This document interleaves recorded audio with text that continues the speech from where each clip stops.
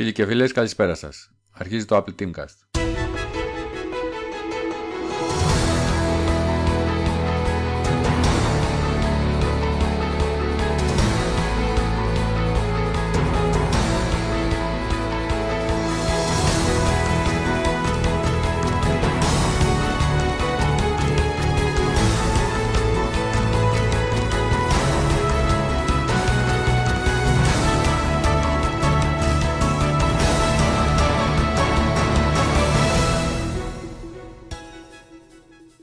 Θα ξεκινήσω την εκπομπή με μια ανάρτηση του Μάριου από το myphone.gr, ο οποίος είναι κάτοχος 2 iPhone 6 Plus.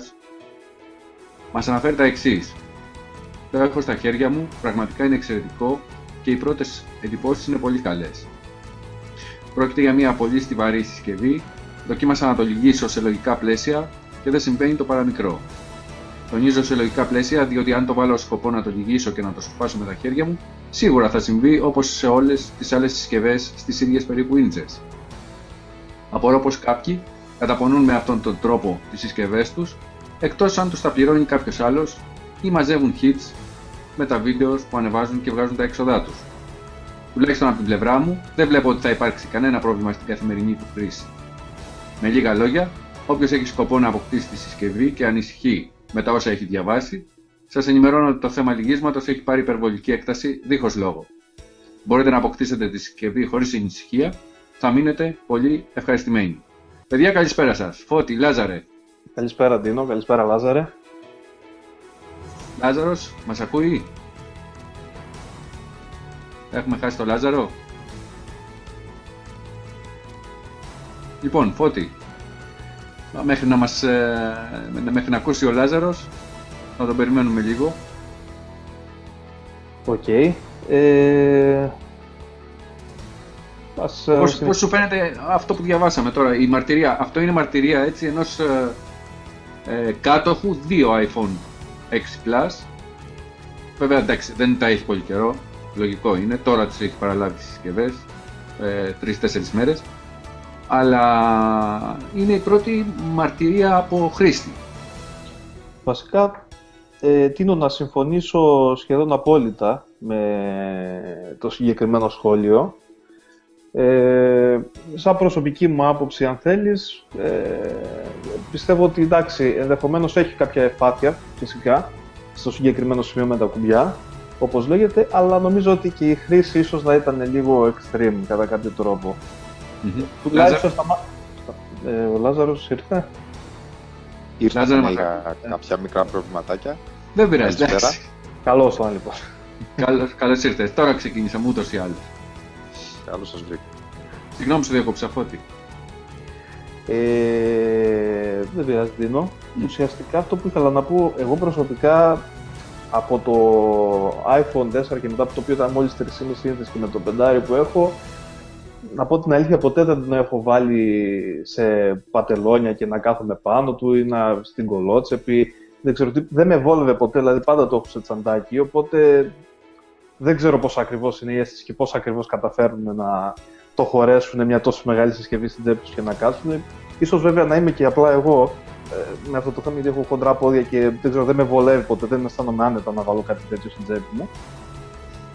Πάντως, σίγουρα το να πιάσεις, να βάλεις ένα στενό πατελόνι, μια τόσο μεγάλη συσκευή, το οποίο είναι ουσιαστικά λεπτά φύλλα αλουμινίου, μεγάλη επιφάνεια, εντάξει, έχει και κάποια δυναμία προφανώς κατασκευαστική εκεί πέρα. Εντάξει, είναι φυσιολογικό να συμβεί αυτό άμα το πολύ ζωρείς. Ας πούμε, η μαρτυρία η πρώτη που ακούστηκε ήταν ότι ο άλλος που οδηγούσε καθιστός, λοιπόν, είχε λυγισμένα τα πόδια του με μια τόσο μεγάλη συσκευή και χόρευε για 18 ώρες. Δεν το βγάλε δηλαδή. Είχε πάει και σε γάμο. Είχε πάει και σε γάμο, δεν ξέρω τι είχε κάνει εκεί πέρα. Τέλος πάντων, εντάξει, ήταν λίγο υπερβολικό, πιστεύω για εμένα. Δηλαδή, εγώ δεν το χαρακτηρίζω αυτό ως normal χρήση. Προσωπικά πάντα και χωρίς να θέλω να υποστηρίξω σε αυτό το κομμάτι ούτε την Apple ούτε καμία άλλη εταιρεία. Απλά αυτή είναι η άποψή μου. Τώρα... sorry. Ναι. Ο Λάζαρος νομίζω ότι πάλι έχει κάποιο τεχνικό πρόβλημα. Δεν τον βλέπω. Πάλι είναι εκτός. Δεν πειράζει, εντάξει, συνεχίζουμε. Θα πιστεύουμε ότι θα τον έχουμε και πάλι σε λίγο μαζί μας. Να καταφωνεί, ωραία. Λάζαρε, μας ακούς? Όχι, δεν πειράζει. Εντάξει, θα συνεχίσουμε. Καταρχάς πάρουμε τα γεγονότα από την αρχή. Έτσι, μία φορά το χρόνο συμβαίνει πάντα η παρουσίαση των καινούριων iPhone. Πλέον των καινούριων iPhone, γιατί μέχρι τώρα είχαμε μία συσκευή. Εντάξει, βέβαια και πέρυσι ουσιαστικά 2 συσκευές μπορούμε να πούμε ότι είχαμε. Αν και όχι 100% καινούριες, αλλά ωστόσο 2 και πάλι. Σωστά. Αρχίζει λοιπόν, αφού τραβάει όλα τα βλέμματα πάνω της η Apple κάθε φορά, καθότι καλεί όλους τους δημοσιογράφους, καλεί ανθρώπους από το χώρο της μόδας στα τιάτα. Γίνεται δηλαδή... Αυτό έγινε φέτος στο χώρο της μόδας. Ναι, δηλαδή έγινε ένας μεγαλύτερος δώρος φέτος. Περίμενα με πολύ περισσότερη προσμονή τις νέες συσκευές. Πιστεύω ο κόσμος είχαν καλέσει και πολλούς περισσότερους δημοσιογράφους. Διπλάσιους από κάθε χρονιά. Ναι, σωστά, ακριβώς. Έγινε τέλος πάντων η παρουσία. Στη συνέχεια αρχίζαν και βγήκαν οι αναφορές για υπερβολικά εύκολη παραμόρφωση, ότι αν καθίσεις πάνω στη συσκευή θα στραβώσει. Μέσα σε λίγες ώρες... Όλα αυτά έγιναν από τις 19 που κυκλοφόρησε η συσκευή. Ναι, βέβαια, ακριβώς. Και φυσικά μόλις αναφέρθηκε το πρώτο κρούσμα, μέσα σε λίγες ώρες τα δελτία ειδήσεων παγκοσμίως, ακόμα και στην Ελλάδα, αναφέρανε το γεγονός ως κάτι το τρομερό, ξέρω, ότι το iPhone λυγίζει. Λυγίζει πολύ εύκολα. Αυτό είναι το βασικό. Μπράβο. Δεν τους πειράζει ότι λυγίζει μια συσκευή, δηλαδή αν βάζεις πολύ δύναμη και λυγίζει μια συσκευή, αλλά αυτό που έγινε και ντόρος και κατά τη γνώμη μου παράνοια, φαινόμενο, πες το όπως θέλεις, είναι το ότι λυγίζει πολύ εύκολα. Ακριβώς. Και αυτή το ότι λυγίζει πολύ εύκολα αρχίζει και παίρνει ένα τσουνάμι, αρχίζουν όσοι είχαν κάνει προπαραγγελίες να ακυρώνουν τις παραγγελίες τους για το Plus και να γυρίζουν στη μικρότερη έκδοση. Τα μέσα ενημέρωσης, όπως είπες και εσύ, πήραν φωτιά. Μέχρι και η μετοχή της Apple έπεσε 3 μονάδες, βέβαια επανήρθε την επόμενη μέρα, αλλά για τον τόρο που έγινε έπεσε 3 μονάδες η μετοχή.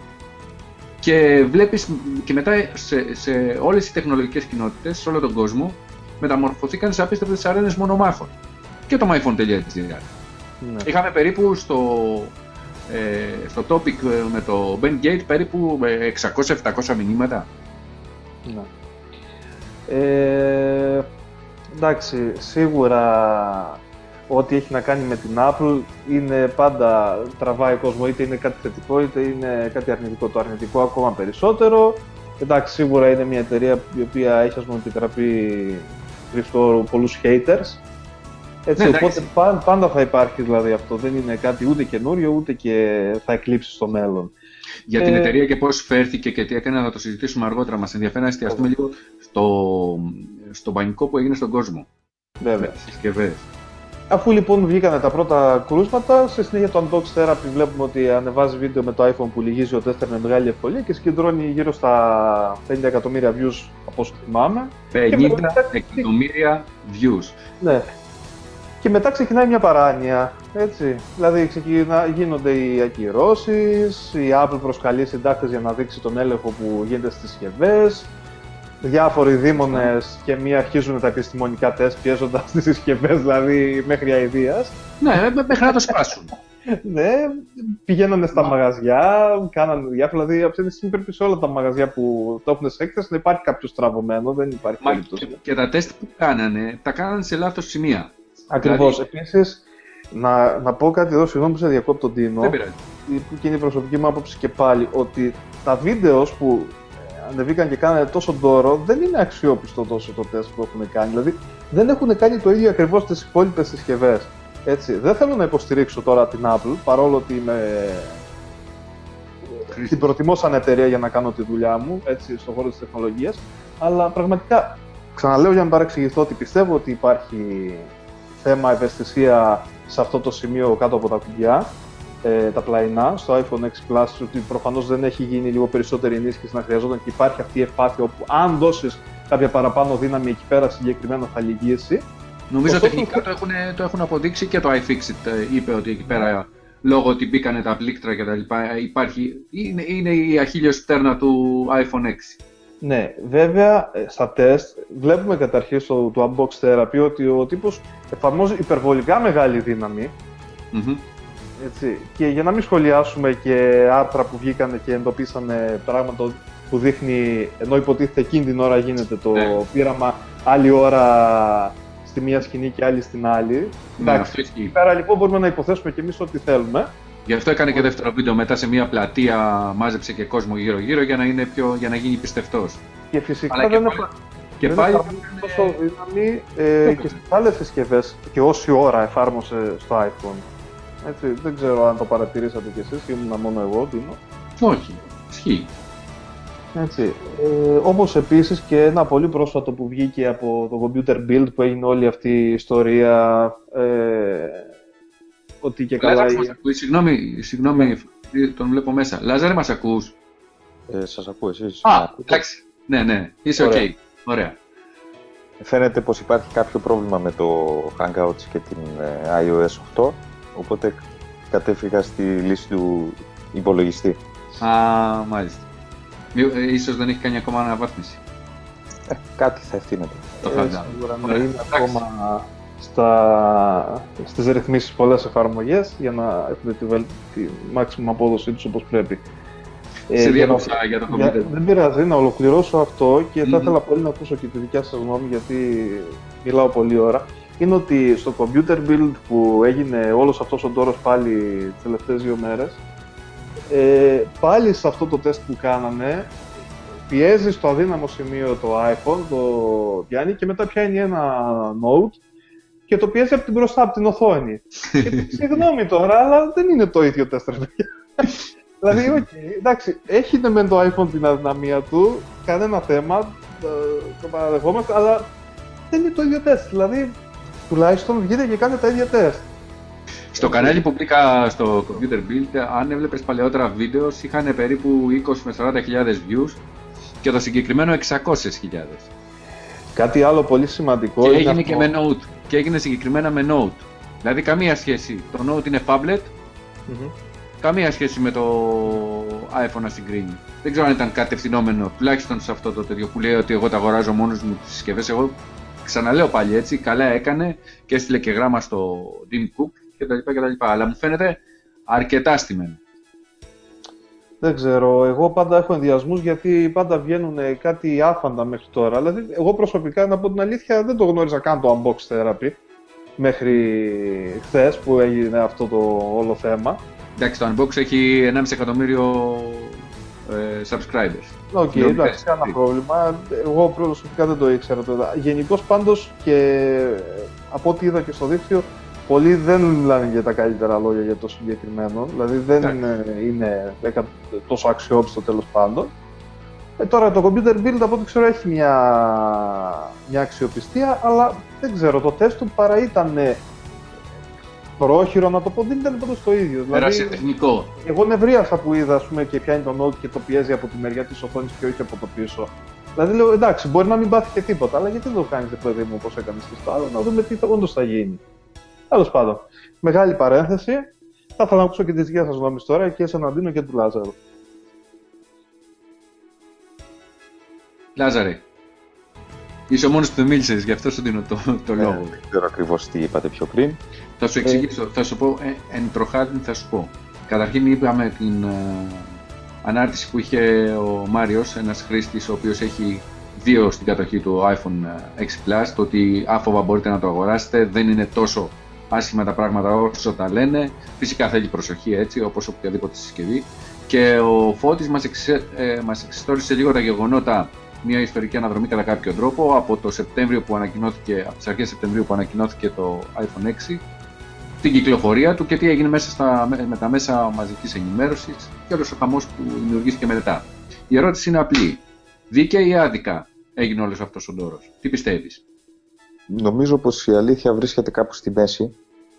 Δηλαδή, φυσικά να αναφέρουμε πως αν δεν πάρουμε τη συσκευή στα χέρια μας για να την δοκιμάσουμε και εμείς ήδη δεν μπορούμε να ξέρουμε κατά πόσον και σε ποιο βαθμό υπάρχει η συγκεκριμένη ευπάθεια που εμφανίζεται στο iPhone 6 Plus. Με αυτά που μπορούμε να καταλάβουμε με βάση τα βίντεο που παρακολουθούμε και όλα αυτά τα άρθρα που γράφονται, Νομίζω πως υπάρχει ένα πρόβλημα, αλλά πολύ μικρότερης κλίμακας από αυτό που εμφανίζεται πολλές φορές. Το ζήτημα είναι αν αυτό το πρόβλημα που φαίνεται να υπάρχει, αν θα επηρεάσει τη συσκευή, άμα τη λυγίσει δηλαδή ουσιαστικά, σε συνθήκες καθημερινής χρήσης. Αυτό που ενδιαφέρει νομίζω τους περισσότερους χρήστες. Δηλαδή, μια τέτοια συσκευή, ένα κινητό τηλέφωνο θα την πάρει κάποιος, θα την έχει 1, 2, 3 χρόνια. Μέσα σε αυτό το χρονικό διάστημα είναι λογικό να του πέσει 1, 2, 3 φορές, να κάτσει κατά λάθος πάνω στη συσκευή ενώ την έχει αφήσει σε κάποιο καναπέ, σε κάποιο κρεβάτι, ή να την έχει ακόμα και σε μία τσέπη. Το θέμα είναι ότι μην με την πρώτη κακιά στιγμή, τέλος πάντων, δημιουργηθεί θέμα. Κατευθείαν πρόβλημα. Κατευθείαν πρόβλημα, αυτό είναι. Η Apple πώς αντιμετώπισε το θέμα? Ποια είναι η δική σου άποψη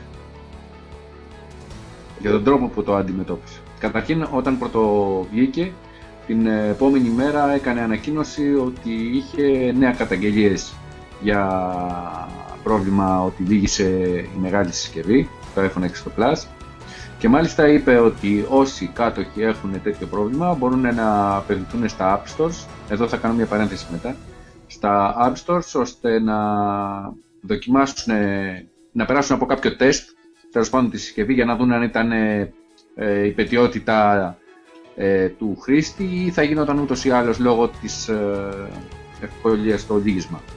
Η παρένθεση είναι ότι για να πας μετά στο App Store, όταν γίνεται ουρά για να πάρουν το καινούργιο iPhone, φαντάζεσαι πόση ώρα πρέπει να περιμένεις για να περάσεις εσύ στο Genius Bar και να τους πεις το πρόβλημα, ότι ξέρεις, η συσκευή έπαθε αυτό το πρόβλημα. Αλλά και 9 να μην ήταν, που λέει η Apple, και 90 να ήταν, πάλι εγώ θεωρώ ότι είναι λίγοι. Λίγοι είναι, αλλά και 90 Σίγουρα. να ήταν μέσα σε αυτό το χρονικό διάστημα, πάλι ίσως να είναι πολύ, γιατί μέσα σε μία μέρα μπορεί να μην συμβεί και τίποτα. Μέσα σε μια εβδομάδα μπορεί να συμβεί 7 φορές με μεγαλύτερη πιθανότητα κάτι τέτοιο. Το θέμα είναι σε βάθος, σε ένα χρονικό ορίζοντα 1 έτους και 2 ετών.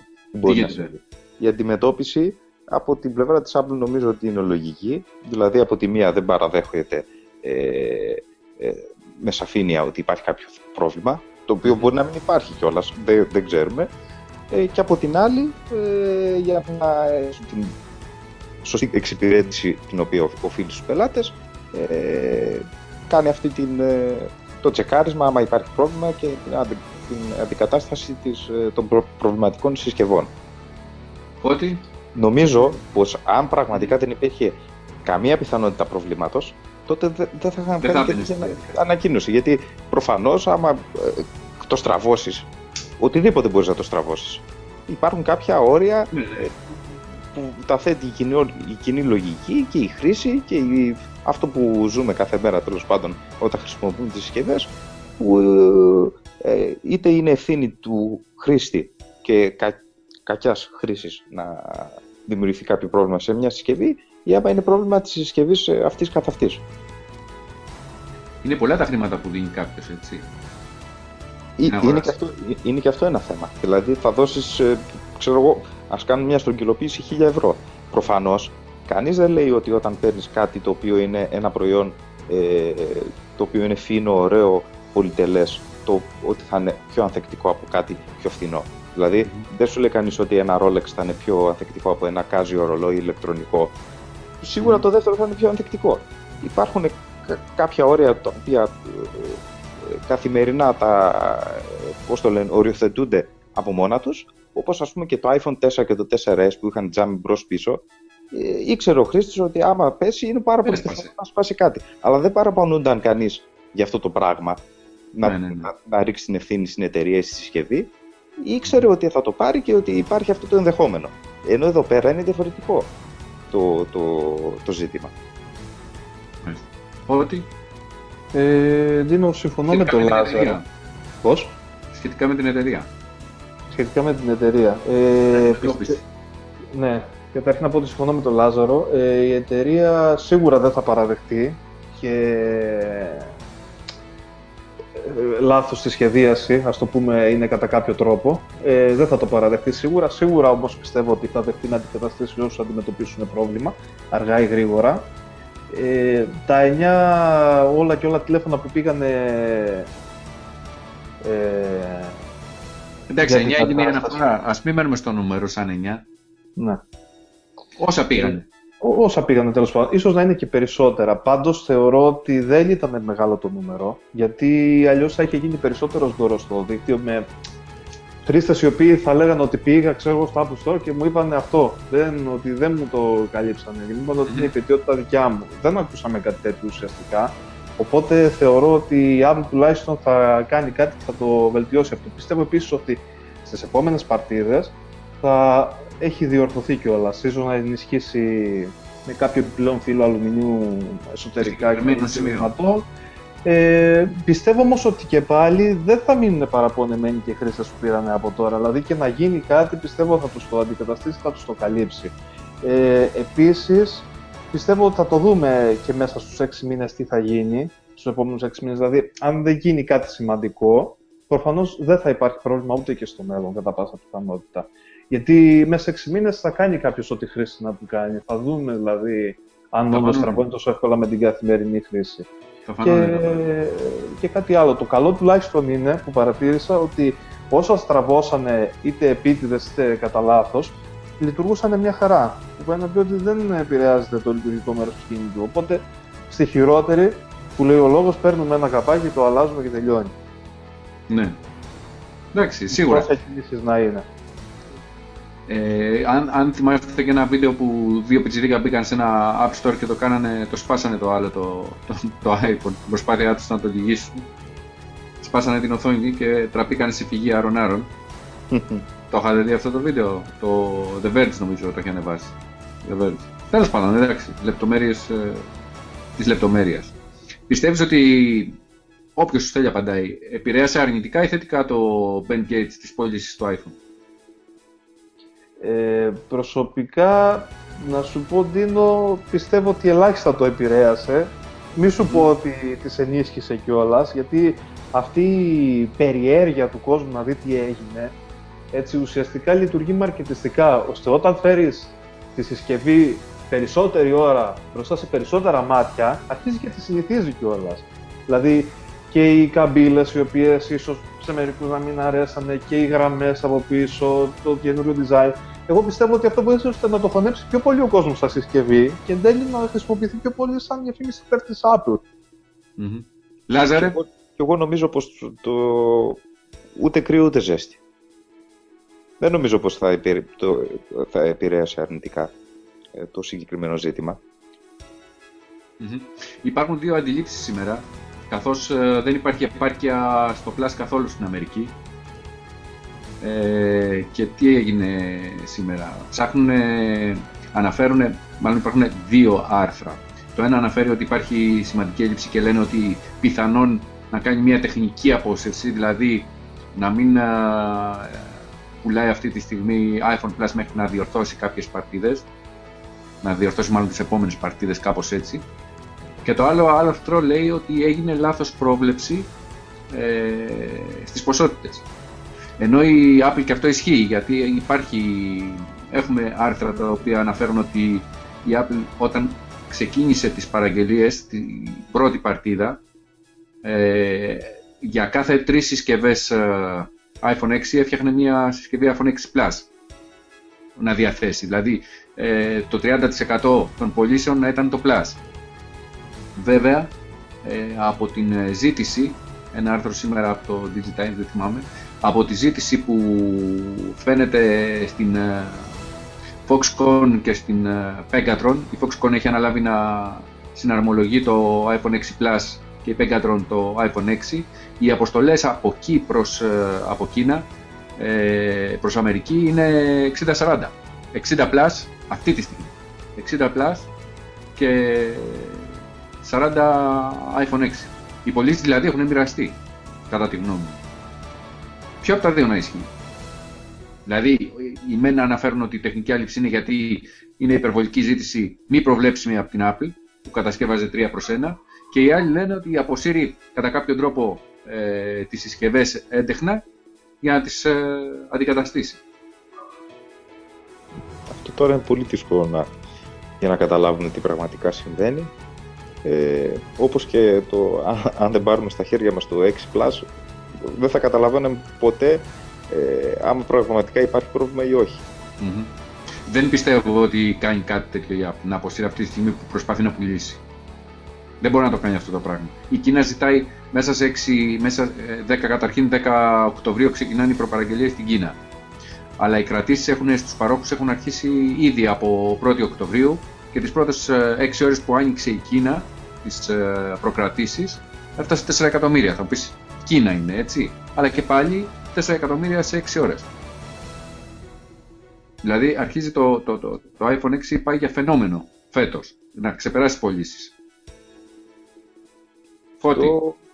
Αυτό ισχύει, συγγνώμη, αλλά από την άλλη, άμα υπάρχει πρόβλημα, τότε δεν θα ήταν μεγαλύτερο θέμα να διαθέσει προβληματικές συσκευές στην αγορά και να διωγγωθεί το όλο ζήτημα. Ναι, σίγουρα. Σίγουρα. Υπολογίζουν οι αναλυτές για φέτος, μέχρι και τα Χριστούγεννα,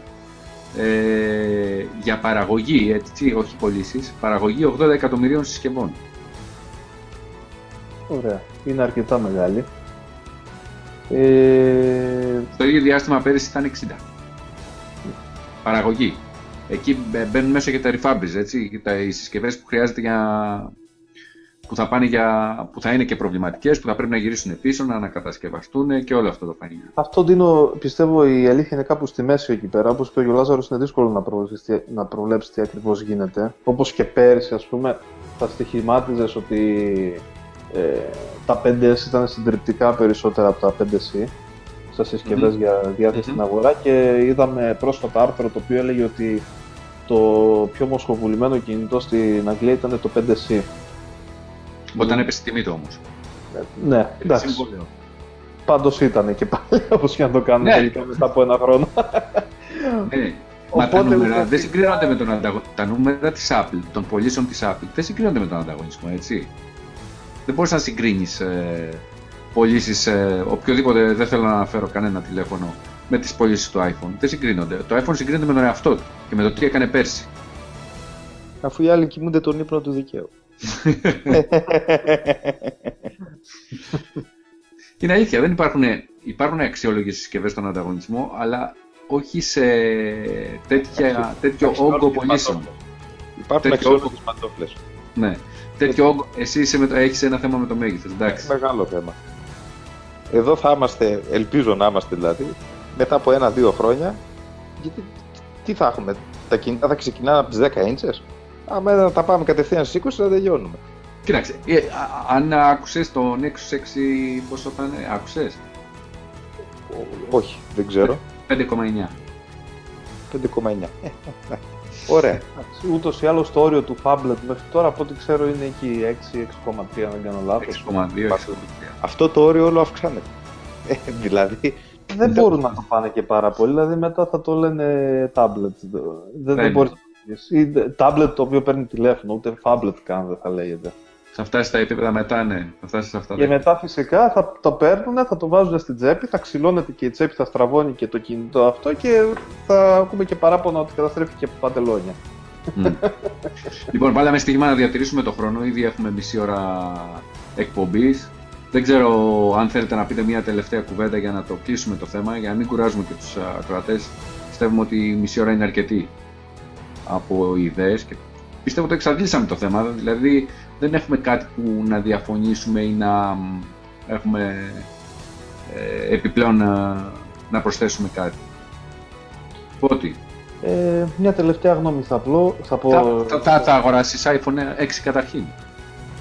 Λοιπόν, καταρχήν αυτό ήθελα να πω, ότι προσωπικά είμαι φαν των μικρών διαστάσεων, εκεί 3,5-4 ίντσες όπως και ο Λάζαρος. Ωστόσο, μου είχε μπει η ιδέα, θα ήθελα πολύ να δοκιμάσω και τα δύο iPhone και μη πω και ιδιαίτερα το Plus, Αλλά είμαι πολύ επιφυλακτικός στο αν τελικά θα με βολεύει για την καθημερινή χρήση και αν θα μπορέσω να το κρατήσω ή να το πάρω τέλος πάντων για μένα. Είμαι επιφυλακτικός λίγο σε αυτό, ωστόσο είμαι ανοιχτός στο να κάνω τη δοκιμή. Τώρα, όσον αφορά όλους αυτούς που σκέφτονται είτε να το πάρουν είτε το έχουν αποκτήσει ήδη και έχουν στο μυαλό τους το Bendgate ή τους αποθαρρύνουν οτιδήποτε, προσωπικά πιστεύω ότι να χαρούν τη συσκευή τους, ούτε να τους αποθαρρύνει από να την αγοράσουν. Ούτως ή άλλως, κακά τα ψέματα, πολύ μεγάλο μέρος των ανθρώπων που παίρνουν ένα κινητό το βάζουν σε μια θήκη το οποίο αποτελεί έξτρα προστασία. Τουλάχιστον εγώ προσωπικά αυτό κάνω, αλλά αυτός είμαι εγώ. Έτσι. Άλλος κόσμος μπορεί να το θέλει και χωρίς θήκη, εντάξει. Πιστεύω ότι και να υπάρξουν μελλοντικά κρούσματα, όπως είπα και πριν, θα διορθωθούν. Δεν νομίζω ότι θα τους φέρει αντίρρηση η Apple να διορθώσει κάτι, εντάξει, εκτός και αν το πας και το έχει πατήσει μπουλντόζα, δεν ξέρω τι έχει γίνει.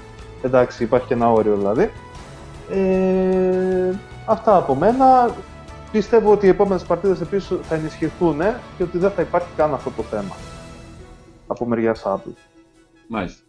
Λάζαρε, εγώ θα ήθελα να πω... Ορίστε.